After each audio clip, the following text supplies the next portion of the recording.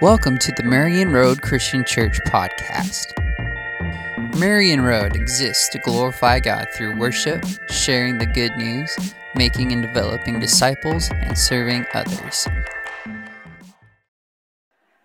Whitney and I went home to my parents' house for a few days the week after Christmas, and my younger cousins were going to stay the night, one of the nights that we were there. And the youngest of those three cousins, she's 6 years old, she decided that she was going to sleep in the same room as Whitney on that night. She would take no other alternatives. And the adults were not cooperating in this situation, and so she was not happy with that. She began to pout. My mom tried to reason with her, tried to explain to her the situation, tried to talk some sense into her, and she just was not having any of it. She was sitting there with her back to everyone in silence, wanting nothing to do with the situation. And a few minutes of that pass, my mom is kind and gracious to her.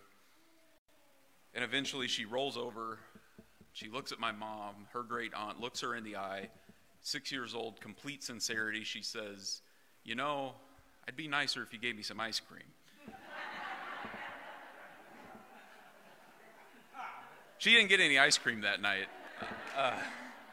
I'm not entirely sure she understood who was in control of the negotiations in that situation, but that was her first step back into a right relationship with those around her. I don't know if she would have articulated all of it that way, but there had been a breakdown in relationship, and she was taking a step towards making amends, trying to make things right. And we've all maybe experienced conflict of some sort at some point between someone that has to be set right.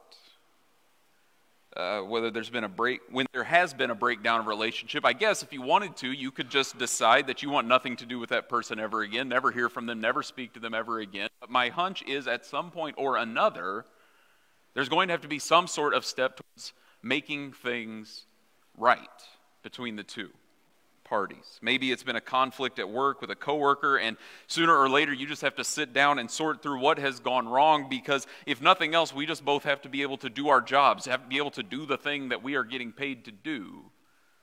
Maybe it's been tension between friends or a family member. Maybe there's been one specific blow up, or maybe there's just been mounting tension over time.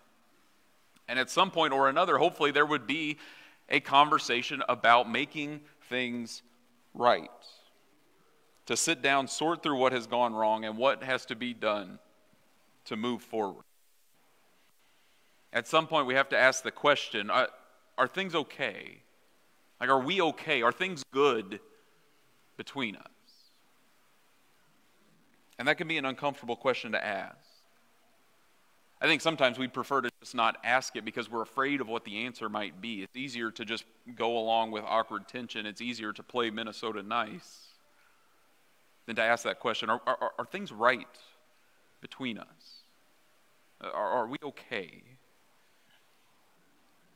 Because it seems like the older we get, the more difficult it can be to work through the things that are necessary to make things right. I mean, a kid will go to sleep and forget whether or not they were given ice cream before they went to bed the night before. Adults tend to hold on to things a little longer, it seems.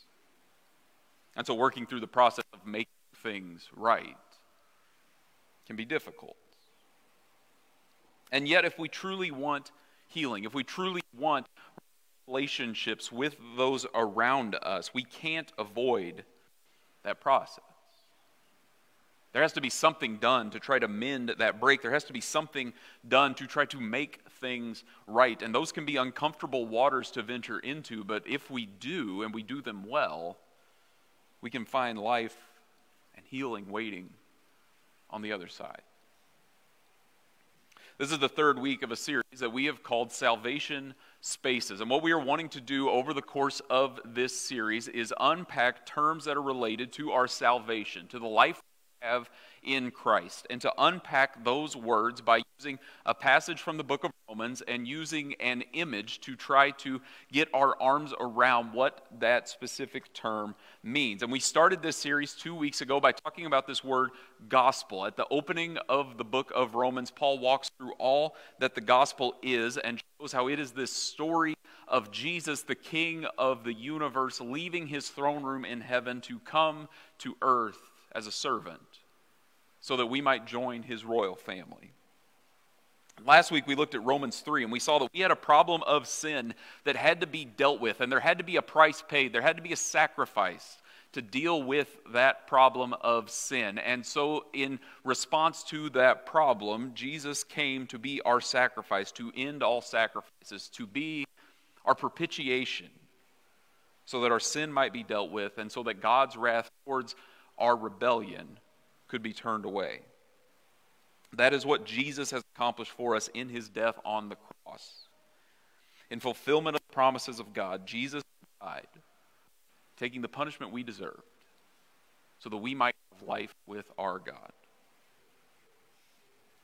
Jesus has done the hard work to mend our relationship with God. And this has been done both to make us right with God and to prove God faithful to the promises he had made. If you remember the passage we walked through last week, the very last verse of that passage, Romans 3:26, says that God has done all of this, making Christ our propitiation, to demonstrate his righteousness at the present time, so as to be just and the one who justifies those who have faith in Jesus. God has proven himself just. He has proven himself right by doing what was necessary to make us right with him.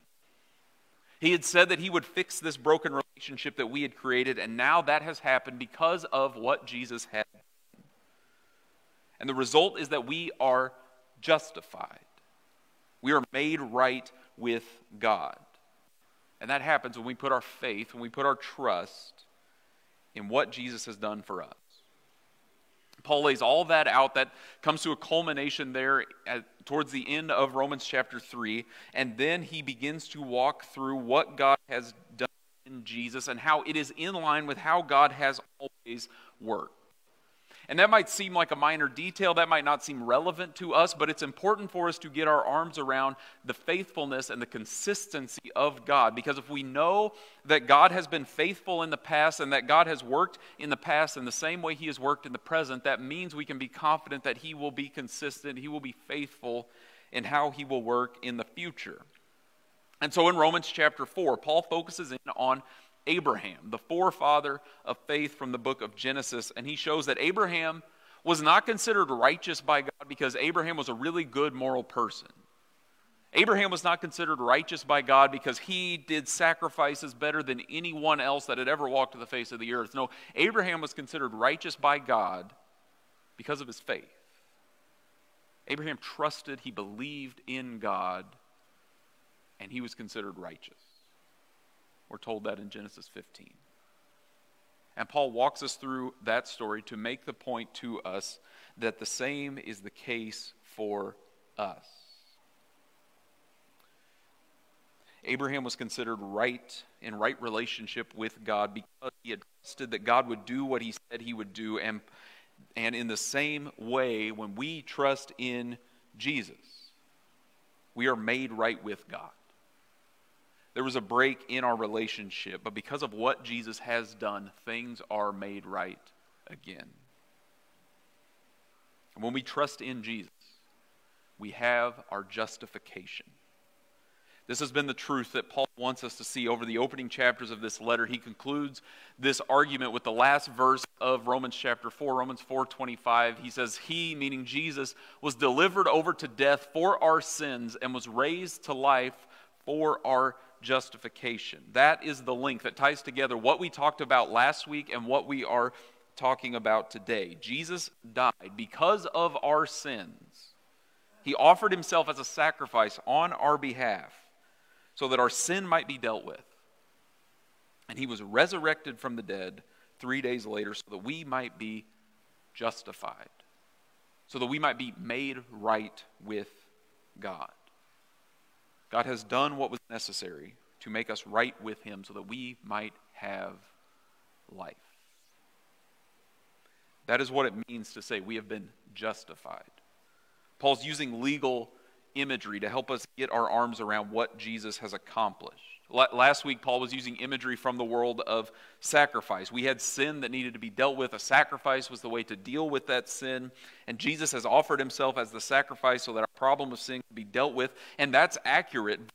What Christ has done for us is so rich that we can't stop there. It is like looking at a diamond and turning it in the light so that we can see all of the different ways to appreciate its beauty.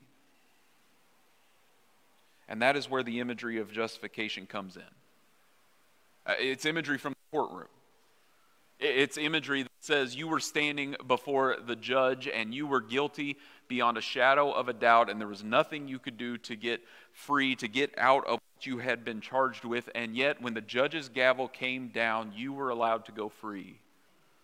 You weren't allowed to go free because you had a really good defense team, because the judge was just feeling nice that day. You were allowed to go free because someone else did what was necessary.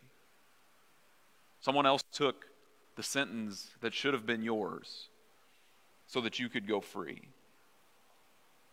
Jesus has done what we could not have done for ourselves. We were guilty before God, and yet he has made us right. He has justified us, and he calls us to trust in him so that we might be made right with God. And if we wanted, we could stop things right there. I mean, we wouldn't have said anything that's inaccurate, but we wouldn't have said everything that could be said.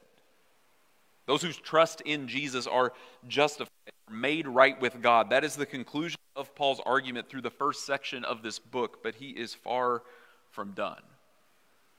For the past year or so, I have been working through the book of Romans with some of our junior high and high school boys, and they are sick of hearing me say this, I'm sure, but I'm going to say it one more time so that you all can hear it as well. But when you read through the book of Romans, it breaks down into 4 sections that we have to understand as we're reading through this book. And the first section of this book ends after chapter 4. And so as we start reading in chapter 5 today, which we're going to do in just a little bit, we're starting a new section of the book of Romans. But everything that Paul is going to say in this second section is coming straight out of what he has said in the first section of this book. Paul has shown us how we have been justified by Christ, but that is not the end of the story. There's an understanding of justification that says it's a one-time thing. It is like getting your ticket stamped for heaven, but it doesn't make any difference in the meantime. It doesn't change anything about you, but that is not the reality Paul wants us to see. The story is not just that trusting in Jesus makes us right with God, but that being made right with God transforms every part of who we are. That is what Paul is working out in the next section of this letter. So we're going to look at the first 5 verses of this new section, Romans 5, 1-5, this morning. Paul says, "Therefore, since we have been justified through faith, we have peace with God through our Lord Jesus Christ, through whom we have gained access by faith into this grace in which we now stand, and we boast in the hope of the glory of God. Not only so, but we also glory in our sufferings, because we know that suffering produces perseverance, perseverance, character, and character, hope. And hope does not put us to shame, because God's love has been poured out into our hearts through the Holy Spirit, who has been given to us." Because of the truths of Romans 1-4, that God has been faithful to his promises by sending Jesus, and that Jesus has died as a sacrifice on our behalf so that we might be justified with God, in right relationship with God, the things that Paul lines out in these verses are true for us. The story does not end with us being handed a not guilty verdict so that then we're free to go back to the things that put us on trial in the first place. That's where we need to be careful that we don't push this legal imagery too far, because you could imagine if you got a speeding ticket and you were guilty, there was nothing you could do to get off it. They had you on those cameras clocking you at going over the speed limit. That if someone else came in and paid that speeding ticket for you, that is a nice thing, that's a gracious thing. Someone else is paying the penalty that should have been yours, but there's nothing in doing that act necessarily on its own that guarantees you won't speed in the future. You could hope that, taking this brush with the law and almost getting in trouble with the powers that be would transform something about how you drive, but there's nothing that guarantees that. There's nothing that forces you to live differently in light of experiencing that act on your behalf. And that is not the kind of life with God that Paul is calling us to when he speaks of us being justified by putting our faith in Christ. Being justified by Christ transforms us. It is not getting some paperwork process, getting the end of life sorted out so that you can do whatever you want in the meantime. Having our relationship with God made right means every other relationship, every other part of our existence is made right as well. Because we have been made right with God, we have peace with God. That does not just mean there's no longer conflict. It means that because of Jesus, we can have what is referred to in the Old Testament as shalom. Our relationship with God being everything it was intended to be, and everything around us functioning as God created it to function as a result. Jesus making us right with God brings peace. Peace with God, peace with ourselves, peace with those around us. We no longer have to fight the battles day in and day out of trying to justify ourselves to God, to ourselves, or to those around us. Jesus has justified us. That means we don't have to justify ourselves. And that's a good thing because our attempts to justify ourselves never quite measure up. They always leave us restless, thinking maybe we just need a little more. We might think we just need to do a few more good deeds and then we will be fine with God. We will be able to stand before God in the clear as being a good person that he would accept. But it's never enough. We might think we need to accomplish just a little more, and then that inner tension, that anxiety that plagues me, that keeps me up at night, maybe that inner voice would quiet down if I just did a little more, and it never does. We might think we just need to do a little more, and then we would be respected at our jobs or with our peers, with those around us, whoever it is that we look to give us some sense of fulfillment and accomplishment in the world, and yet it never quite gets us there. All those efforts will always, sooner or later, come up short. Whatever it is that we might point to and say, if I have that thing, then my life is meaning. I know that I'm a good person. If this thing is true in the world and about me, whatever it is, if that thing is not Jesus, it will eventually break us. But thanks be to God. Because of what Christ has done, we are justified with God. We have peace with God. We have that peace because we stand in grace. We are given access into this space we did not have access to before, this space of grace. It's not a space we could have earned our way into. It's a space that Jesus invites us to come and enjoy because of what he has done for us. It's a space that invades every area of our lives. It is a space that is our foundation. It is a space where we stand. When Jesus makes our relationship with God right, grace becomes our foundation. We go to work on the foundation of grace. We sit down to eat meals on the foundation of grace. We drive in traffic on the foundation of grace. We talk on the phone on the foundation of grace. Not earning our way in the world, not trying to prove ourselves to anyone, but living as Jesus would have us to live because we stand on the foundation of grace, because grace has made us right with God.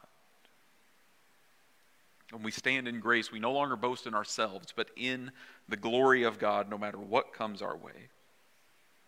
Because we've been justified by what Jesus has done, we live in the world seeking his glory instead of our own, and we experience the life that God desires for us because of what Jesus has done, and that transforms every part of our existence. And that's why it's so important to emphasize that justification is not just something that takes care of our eternity. Because we've been made right with God through Jesus, we approach all of life differently.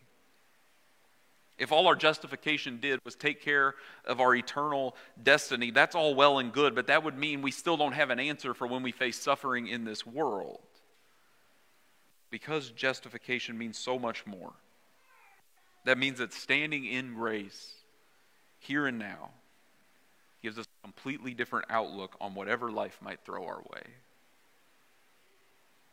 Instead, suffering in this life, as Paul explains in that passage in verses 3 to 5, has the opportunity, if we approach it in the right way, to set us on a progression that forms us into someone that understands who Jesus is and what he has done for us more deeply than we ever would have known otherwise. Suffering for Paul is not the end of the story. It is not the one thing that defeats the argument he is making. It is something that if we endure it well, forms us into someone who looks more like Jesus than we did before. When we understand that we stand in grace because of the justification that Jesus has brought to us, we can look at suffering as an opportunity to grow. And that growth leads to perseverance, holding up in the face of difficulty. That trait of perseverance is then an opportunity to form our character as we come through the other side of whatever we have gone through, refined like gold that has passed through a fire. Our character formed through suffering. At the end of all of that, the result we experience is hope. Hope. It's the thing we all need. Whether we realize it or not, it is the thing that can help us endure no matter what comes our way, if we truly have it.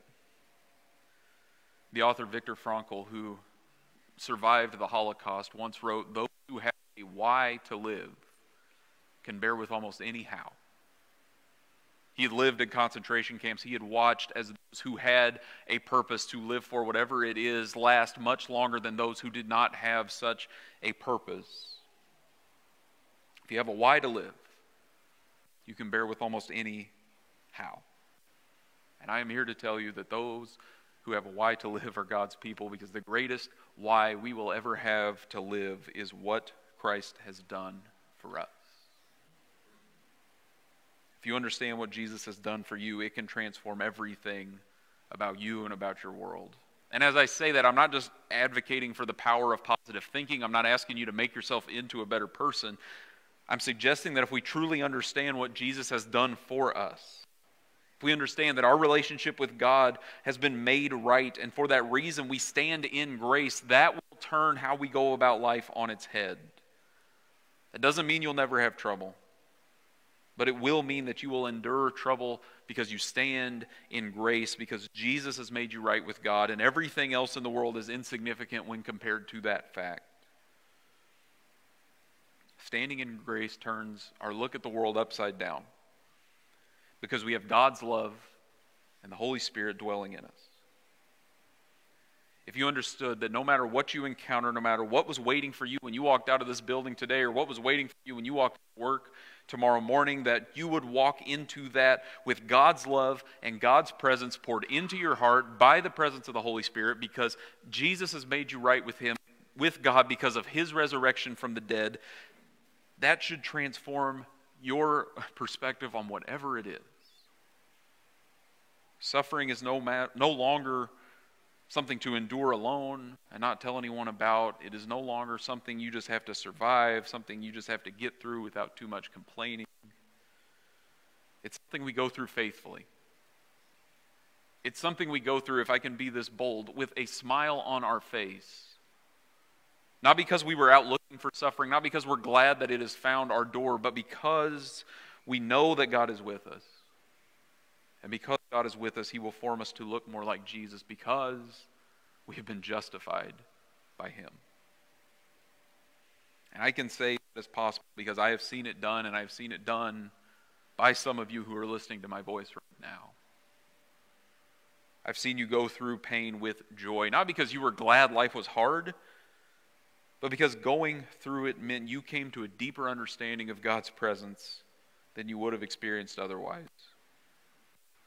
I've seen you go through suffering and come out the other side and then turn around and immediately look for people going through the same thing you have gone through, so that they might know that if you have made it through it, that they can as well. And you would never say that you were glad to have gone through whatever pain or tragedy or suffering that you have gone through, but now that you have made it through, you want others to know that they can as well. That is what it looks like to approach life from the standpoint of having been justified by Christ. Because Jesus has made us right with God, we stand in grace and walk with others as they learn how to do the same. Justification means that when we trust in Jesus, the gavel comes down and we're declared not guilty. Justification means trust in Jesus. We are given God's yes. And if God has given you a yes, what no will you ever encounter that could ever trump that? The Creator of all things has said that you are in a right relationship with Him. What else could ever get in the way of the life He desires for us? If you've received that approval, you stand in grace. And standing in grace changes every other area of life. No matter who you are, no matter where you are right now, my ask of you is that you would stand in grace, because that is the life God desires for you, because Jesus has made you right with Him. Wherever you are this morning, experience the freedom that comes from justification, the freedom to stand in grace. My hope is that you would experience that for yourself, and that you would experience that as a part of a community of people. If you're trying to sort that out for yourself, you can go to our website right now and you can go to the tab, The Marion Road, and it will walk you through where you might be in your life right now and what some next steps might be for you as you learn to stand in grace. Or you can pick up a physical copy of that at the Welcome Center before you leave today. But don't say all of that because I'm asking you to just go to a website and stare at a screen and on your own. That is just a tool for us to all learn how to stand in grace together, side by side. It's something we are all figuring out together. We're all figuring out what it means to live in light of the fact that Jesus has made us right with God. So if you're unsure about what that means, if you don't understand how being made right with God intersects with what you are going through right now, do not leave this building today without having a conversation about what that means for you. You were never expected to figure this out on your own. If you've never followed Jesus, let's have a conversation about what it means to actually be made right with God. If you followed Jesus but you aren't sure about whatever it is you're going through right now, let's talk, let's pray together about where God is leading. Maybe you're trying to figure it out on your own, and you need to just lean on those in this church family who want to walk alongside you and help you stand in grace. I don't know where you are right now, but my hope is you will experience the freedom, the peace that comes from being made right with God through Jesus. Let's watch this video. Would you pray with me? God, we thank you for the vastness, the richness of salvation, of life with you, and all that means. That you've invited us into life with you, not because we earned it or did anything to deserve it, but because of what Christ has done. That you have made us right. You've healed us. You fixed our relationship with you and with one another. And for that reason, you invite us to stand in grace. It transforms everything else about our lives. So God, we ask that you would be with us as we try to learn and experience all that means. That whatever we go through, whatever we endure, whatever we are facing, that we would go through it while standing on the foundation of grace, because Christ has made us right with you. I ask this in your Son's name. Amen. We hope that you are encouraged and challenged by this message given by our own senior pastor, Monty French.